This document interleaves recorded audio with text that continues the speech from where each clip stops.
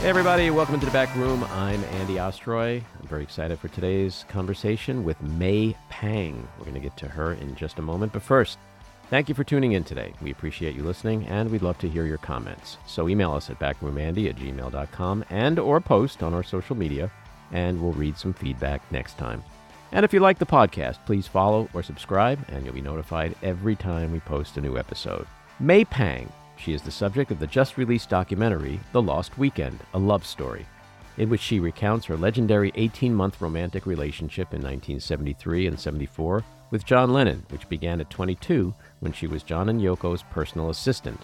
It was an affair orchestrated by Yoko herself. She's also a photographer, author, and jewelry designer. Her intimate portraits of John during their time together include rare images of the former Beatle and music legend and his son Julian. In addition to working for Apple Records and John and Yoko, she worked in music publishing at United Artists, Famous Music, and Island Records. May, welcome into the back room. Well, thank you for having me. I just want to say I watched your documentary this week, The Lost Weekend, A Love Story, and I was blown away. It's terrific. It is absolutely terrific. And the biggest takeaway for me is that you are a very nice person. Oh, thank you. And I say that because it's easy when you watch a documentary that might be narrated by the subject or is directed by the subject. Obviously, there's the slant that one might get. But there's a couple of reasons why I say what I say that come through so clearly in a film. One is that as this young woman, amid this chaotic thing you were in for 18 months, you became close with John's first wife, Cynthia, and maintained a relationship over the years. That kind of stuff doesn't happen very often, especially when the circumstances are as like the ones you were involved in. And then even more importantly, the fact that you were the one, the catalyst, to help bring John and his son with Cynthia, Julian, back together. And Julian's in the film. We see the way he is with you and you are with him and how you talk to each other and the obvious love for each other. And so that really jumped out at me, that someone who was as young as you were at the time, who I consider to be the adult in the room during that time. Huh. You know, I've heard that from several people and yet I was the youngest in the group. Yes, I'm the oldest in the group. Yeah, well, it's important to point out that John was, I think, 10 years older than you. And Yes. Yoko was 7 years older than John. Yeah, me and her are 17 and a half years. Right. So when you were being told to have an affair with John, that was coming from a woman who was 39 or 40 years old, and you were 22, and it involved a man who was 32. So you really were young, and the way you handled that situation, it's very impressive. So my first question to you is, it's been 50 years. Why now? Why does May Pang's story come out now? Well, first off, this movie started more than 6 years ago. So this is not just something that happened like within the last year. Right. The other thing was, I think, I let it go for many, many years. I've written about it. People didn't really believe me, as it were. They couldn't believe that such a thing could happen. Mm-hmm. And I left it. But when people start coming back at you and say, I know everything about you. Mm-hmm. And I said, that isn't the way it happened. They said, oh, no, I read everything. And it's true. So it's that now we're in those times where the more lies you hear, they seem to be the truth. And I'm like, that's not the way it goes. So I thought, you know what? It's time that I have to straighten out the truth, really. And we're at an age where it's more, I think it was more acceptable, where it is also more visual. Mm-hmm. People don't always read. They didn't find, some people now saying, I've been looking for your book forever, and they can't seem to find it. Right. But it is so easy now to do the visual and let it go out and let people see it the way, it happened, as opposed to reading it. And now they're trying to find the book and they can't find the book. Yeah. I actually looked for it myself, and I think you can find a copy, but it's like $300. Oh yeah, it's a lot of money It must because be out of they're all out of print. right, right. They're all out. Yeah. So, it's interesting to anyone who's a Beatles fan, and I'm a huge Beatles fan. In fact, my late wife and I, when we were married, our wedding song was "Oh My Love," Ah, John and Yoko's song. And when I made my documentary about Adrian, I was able to use that song in the film thanks to Yoko. And so when you grow up a huge Beatles fan, you hear about the Lost Weekend all the time. It's just something that's legendary. And you know that it's not a weekend, that it was a much longer period. But I think what a good documentary does, and this is what I tried to do with my film, is that it takes a subject and or a person that you've known and on some level your whole life, but it just completely opens the door into that person's world, into that person's life, into that person's thinking. And so May Pang as a person is someone I've been familiar with my whole life, but I had no idea who you were. I had no idea, to your point, I had no idea what this story really was. And it is a fascinating look into this young 22-year-old woman who is thrust into this madness of two huge, powerful, controlling, domineering, and how you got through that and were able to move on with your life. It's a fascinating window into that period. And so I thank you on behalf of a lot of Beatles fans of finally having that story be put out into the public, because it is such an important, to just say Lost Weekend without really understanding what it means from your perspective, John's perspective, Yoko's perspective. it was, John said, I'm going to be using that phrase, and I know they're thinking it's going to be about us. And it wasn't about us, but it was about the time because of people kept bringing up his antics, when they were out with Harry Nilsson, he was drunk. Mm-hmm. And I say to people, I said, who's going to make the better copy when they go out?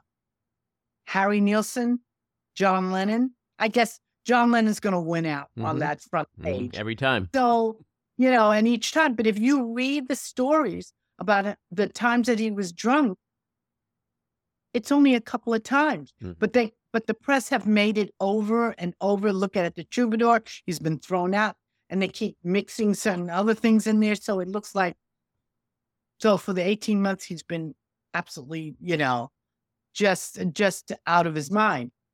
But if he was out of his mind, and he couldn't make the records. He couldn't have done the stuff that he was doing creatively if he was drunk. That wasn't his style. We never, the times that we've spent in LA, it's always been crazy. People thought we lived in LA. We never lived in LA. We couch surf or house surf. We stayed in people's homes or things like that. And then we only lived in 4 places. Our lawyers, Lou Adler, who graciously loaned us his place in Bel Air. We stayed in the Beverly Wilshire Hotel, and the famous house that we rented for Harry Nilsson's album, Pussycat. And that's where it was once built by Louis B. Mayer, but owned at one time by Peter Lawford. And we showed up there. Yeah, we know what craziness took place in that house. Oh, you can imagine much more than the ones I've had. I mean, and we had that in Santa Monica. And you think about who was in the house. And again, the house mother, me, again, was minding the house. And we had Klaus Vormann. We had we had Keith Moon. We had Ringo. We had Harry. We had also Ringo's business manager was also staying there. And then during the day, we had all the other musicians. Alice Cooper.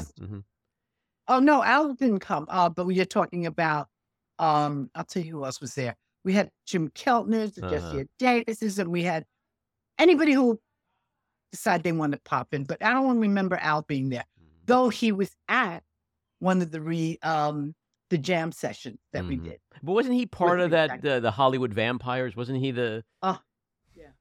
The Hollywood Vampire thing happened because there was a group that kept getting together We didn't have a name yet. It wasn't called the Hollywood Vampires yet. Mm-hmm. But we kept meeting up with Alice and everybody else that was in the group. Everybody would just get together, Mickey Dolenz.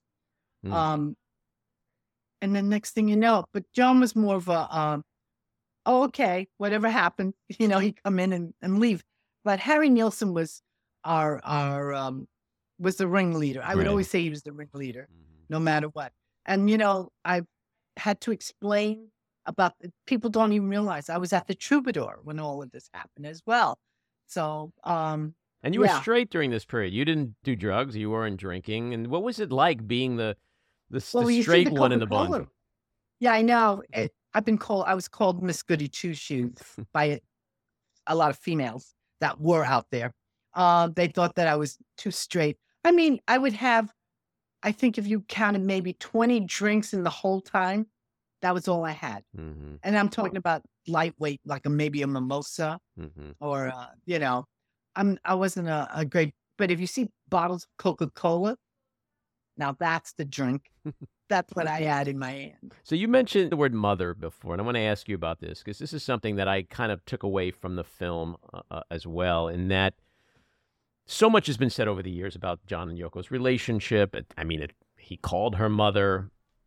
One can surmise that on some level, their relationship, maybe not so much at the very beginning, but eventually took on more of a business one where she controlled a lot of the business affairs, and that when he went with you, we saw a side of him that was more just relaxed, loose, having fun, just being a young guy. And you're reminded in the movie that when this was going down, he was, what, 30? That's a young man who should be having fun and enjoying his life and appreciating the spoils of He his didn't work. have that. Remember that. He didn't have it because as the Beatles, they were locked up in rooms and Right. they were escorted to every place. And just going back, Yoko didn't do the business till after John went back to the Dakota. Mhm. She didn't handle the business beforehand. It was always handled After they broke. Right. by other people. Mhm. And John always had somebody to handle, and as I'm sure with all the other guys as well, the other three members, they always had business people handling it. I think with John and myself, we,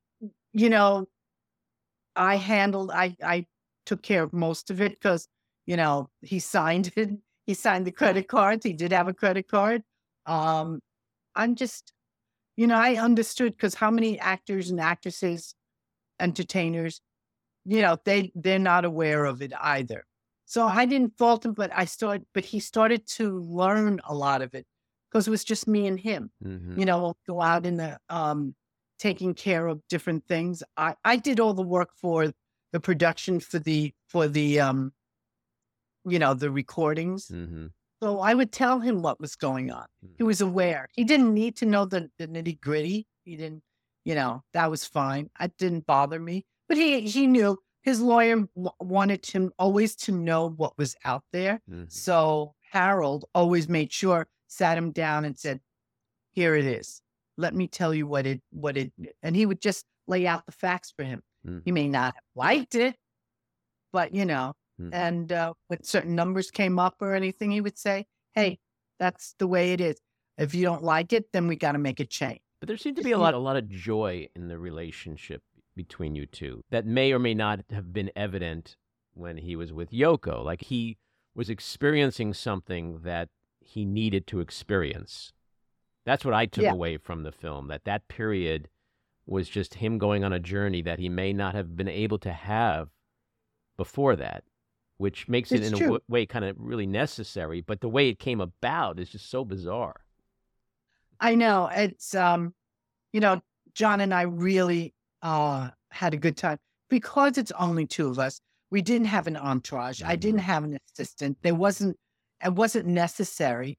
And he liked the fact that it was just the two of us. So when we got in the car, I did the driving. Mhm. When we go out to dinner, I may make the reservation, but whatever it is, we got there, it's just two of us. There wasn't a whole bunch of people that followed us. Mhm. And in New York City, people didn't realize we actually lived in New York. Um, and I remember one day he said, "What should we do today?" And this was a Saturday. And I said, "Well, you always said you wanted to see what New York was about, the city." So I took him on a bus ride. And I'm talking about a city bus. Got on he goes, "A city bus?" I said, "Yes, let's get on the city bus." Did people notice him and you? Well, there wasn't that many at the beginning. Mm-hmm. And then as people started to file on, they sort of looked at him and they go, "Is that," yeah, you could hear this, the younger, "Is that John Lennon? I'm sure that's John Lennon." And John could hear it. He turns to me and he goes, "The nose. It's the nose. That's how it comes about." And then finally someone just yelled out, "Hey, John, how you doing?" He goes, "Fine." And he yelled out, "See, I told you it was him." And John looked at me calmly and he said, "Time to get off." Mm. But in large part, he really enjoyed that part of New York City living. That's why he moved there, right? He wanted to be able to walk the streets and just be a regular Joe and mix it up. And the thing that I loved about the film is that the archival that is in that movie, the photographs, your photographs are incredible. The film clips, the rare clips that we're finally seeing that have never been out there. I've seen some of them. Believe me, they found the directors found some clips I had never even known that was out there. So it was quite a surprise to me too. And there's so many things in the film that are sort of unanswered in a way. Like when he goes back to Yoko and he says to you, "She's allowed me to come home." And I think you said, "Allow?" Like just that framing, I think, speaks volumes about so many things that raise a million questions. What did that mean to you at the time? Yeah, I know. There's a lot more to it. It's a very complicated answer. And I think, without giving it away, because, I say other things in there. The relationship, and I guess I could say it never ended. So that's where it comes down to. So there's a lot of little things. And, I guess we all know how everything ended for everyone. But John and I, there was still unfinished stuff that's still out there. Give us a couple of glimpses into when you were with him for that period of time, which was very intimate. Give us a couple of examples of like the amazing things of John Lennon and the not so amazing things of John Lennon. Well, the amazing things about John was that he was such a cat person. He loved cats. We brought home, we were recording and I said to him, "Oh, somebody brought in a box of kittens, that they're giving away." And he looked at me and I had no idea, mind you, that he even had any inkling of any towards animals. So and he looked at me, he says, "We can't have any. We travel too much." I said, "That's fine." I said, "I just wanted you to know, that's all. Somebody brought in kittens." So I guess we were in the mixing stage or something. I went downstairs and I picked up a kitten and I brought this tiny little thing back up. And I walked in and he turned and he looked at me and he goes, "All right, you've done it now. It's your fault. You did it." And I'm like, "What did I do?" And he goes, "Now we have to have a kitten." And I went, "What?" I had no idea. So he goes, "Come on, let's go downstairs. Let's pick one out." I said, "Okay." So he went in and goes, "All right." There were 8 or 9. I forgot how many. And he picked out one and it was a black kitten, a little white. And I said, "Okay." So I'm carrying it upstairs. He couldn't help it, right? So then I went back downstairs a couple of hours later. I said, "Yeah, all the kittens are gone except for one white one, because they all came from the same litter." And I said, "One white one. Nobody wants it because it's too loud." And he said, "Get it." Now all of a sudden we went from none to 2. And I didn't realize what it was. He grew up with kittens and cats and he loved it. And when he brought them home, all he wanted to do was play with them. So that's the other side of John that I had never seen before. He just loved the cats all over him. He just loved them hanging all over him. So that's the other side. Then the side, and I got a rare glimpse, obviously, of the interaction between John and Paul, Mm-hmm. or John with George, or with Ringo. So it was, each was so different. And it was just, it was amazing to see. So when you were out And there was no animosity. There was none whatsoever. Mm-hmm. Well, when you were out in the Pacific Coast Highway House, there's a moment where Paul comes over. Apparently, he was sent by Yoko to kind of Yes. repair things, but they had an incredibly deep bond, right? And the movie implies that there was going to be maybe some kind of reconciliation. That they would maybe write together. They were on that path, weren't they?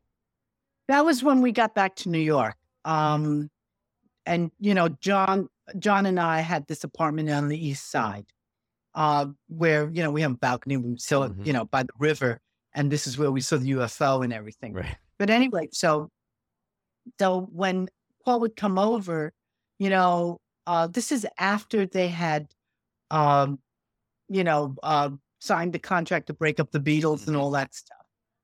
John turned to me, and after, you know, Paul had come by. Paul and Linda were always big visitors coming to our home when they were in New York. Mm-hmm. So kept at, you know, he said they were talking about the new album, and he said that they were going to do down in New Orleans, which of course piqued John, because he loves to go. He wanted to go to New Orleans. And I go, New Orleans, interesting. So didn't think anything of it. They were leaving. So a couple of days later, as John is playing the guitar, he goes, May, I got to talk to you. And I'm saying, yeah, okay. You know, I'm doing some work.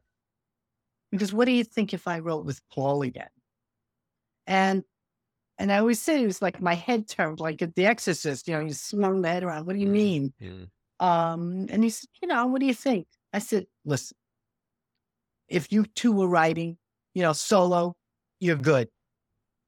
But when the two of you got together as writers, that's a different story. Mm-hmm. That really was far superior. Mm-hmm. You know, no one could beat you at it. He goes, okay. Yeah. And he really wanted to go, and he thought about it. And just before things happen, which people will have to see, and, you know, John saying, let's make those reservations. Let's go down. I want to go down to New Orleans. I do. And I told this to Paul. I actually told this to Paul years and years later, that John and I were planning on coming down to see him. And he had no idea, because, you know, we were doing it at the spur of the moment. But Paul ended up finding out later, also after I told him, he saw a postcard that Derek Taylor had from John that said, thinking of visiting the Max in New Orleans. So talk about unfinished business, you know. So I want to ask you, the Lost Weekend, in and of itself, the word lost is a pejorative, right? Weekend certainly doesn't appropriately describe the amount of time it was. Over the years, did that legendary coinage, did that just annoy the hell out of you? Did you ever think about, like, first of all, nobody was lost. We had a great time. And second of all, it wasn't a freaking weekend. It was 18 months. Did that ever really bother you? Well, you know, in the beginning, you just sort of accepted it. I just said, okay, because I was still a little in shock of our relationship. And I let it go. But more and more as time went on, you know, you're right. You know, I got annoyed. They go, I've seen, you know, cool fans writing, oh, why, you know, why is she talking about this? She was only with him for a weekend. Right. They have no idea of any of the things I was involved in. And, you know, I've seen it, people just having not a clue. So I let it go until it finally, you know, you get to that point and you say, I can't let it go anymore, because I'm getting tired of somebody else taking credit for something that I knew that I was the one who was part of, not somebody else. So that's when I said, okay, now it's time for me to do it again. Yeah, and that's really the point of the film, which it does achieve so clearly. And so in our final couple of minutes, I want to ask you, I remember where I was when I heard that John was murdered, and I can close my eyes and feel the visceral emotions that I felt at the time. It was just incredibly surreal, the thought that, like, these guys weren't going to live forever, right? I mean, how surreal was it? It was surreal because I heard it over the radio and I'm thinking, this can't be happening. I happened to be on the West Side, not far from the Dakota when this was happening. And I'm like, oh my God, this can't be happening. You're right. Nobody, we're thinking we're not all going to be here on this earth forever, but the thing is, you're not thinking at the age of 40 either, so it really to have left this earth the way he did, so violently and not on a more peaceful way of going, not of old age. I have a drawing that John did for me where what he thought he looked like in his 60s, right. Like when I'm 64, with a little pot belly and, he's no clothes on, sitting there with his cigarettes and a cat on the raft. And, so these are like, that's how he pictured himself. So to think of him not, to go away in such a violent is still mind-boggling to me. And the loss to the music business and the loss to America and the world is it's so profound. When we first started talking before this was set up, I told you about my late wife who was murdered at the age of 40. Right. And when I was watching... I'm so sorry. Yeah. Thank you. When I was watching the end of the film, in the end credits, you say, John, we made some great music and memories. I just wish we had more time. Like, that hit me in such a way because I've said that. I know those words. I know the feeling behind those words. Thank you for reading the credits too. Thank you. Yeah. And so I want to ask you, what do you carry around with you today? Are you still in love with John? Because love is a very difficult concept. You can love people forever, especially if they're yanked away from you at such a young age. So I'm curious, what do you carry inside your heart these days? I think, I think for the world who love John Lennon, and there's many of us, he'll always be a part of everyone's heart. I just have a different piece somewhere that's a little closer to, because I'm surrounded by him. I hear messages. I hear when I hear Number 9 Dream, which is, he was the one that wanted my vocals on there to whisper his name. So I'm always going to hear him a little differently. And, and I know I have just a little slightly closer part of him inside of me. It's just there, and there's, there are no words. It's your first love, your first whatever, no matter who else goes. I don't want to ever have anybody after to be compared to him because that's such a different time period. But it's hard. People like to compare themselves to John, and I'm like, okay, next I got to move on here, but on a whole, he'll always have there's that part of me that it'll never go away, And over the years and today, what has your relationship with Yoko been? We really don't have one except, I know she's been ill, so I don't wish her any more illness, worse. But I don't have a relationship with her, but I did run into her a few years back, maybe like 20 years out, it's been, maybe now it's been about 15, or something like that. But prior, it was like 20 years I hadn't seen her. And we saw each other in Iceland, of all places, neutral territory. And it just happened that we happened to be in the same hotel. She was there for this John Lennon songwriting contest. I was doing a stopover on my way to Liverpool. And so I was excited to be in Reykjavik and it was a thing, an event that Iceland Air put together. Who would have known that we would all be there together? And we saw each other in the hotel, in the restaurant. And believe me, all the press, everybody that was in the room, you could hear a pin drop when we came face to face with each other. And I started laughing later on to think, I said, of all days to meet up with her, it was actually on John's birthday. Well, I have so many questions and I don't want to spoil anything, so we'll leave it at that. But I do want to say that it's a truly fantastic film. I laughed, I cried, I liked you so much. I had so much respect for you, and I really got to know you, and I think that's what a really great documentary does. So I think people are going to really enjoy this film, and I appreciate that you've done it. You and the directors and the producers put this together because it's an important film. Thank you so much. Thank you. Well, thanks for coming on. We'll see each other again. Yes, we will. Take care, May. Okay. Thank you. Take care. Bye. This episode of The Back Room was edited and produced by me, Andy Ostroy. It was co-edited and co-produced by Maddie Rosenberg and co-produced by Jen Hammoud. Our theme song was composed by Andrew Hollander, and our logo was designed by Cricket Langell. And special thanks to Patricia Wind. Please take a moment to rate and review the podcast, and also follow or subscribe. Until next time, keep your eyes on Washington, Hollywood, and your own backyards, and have a great week.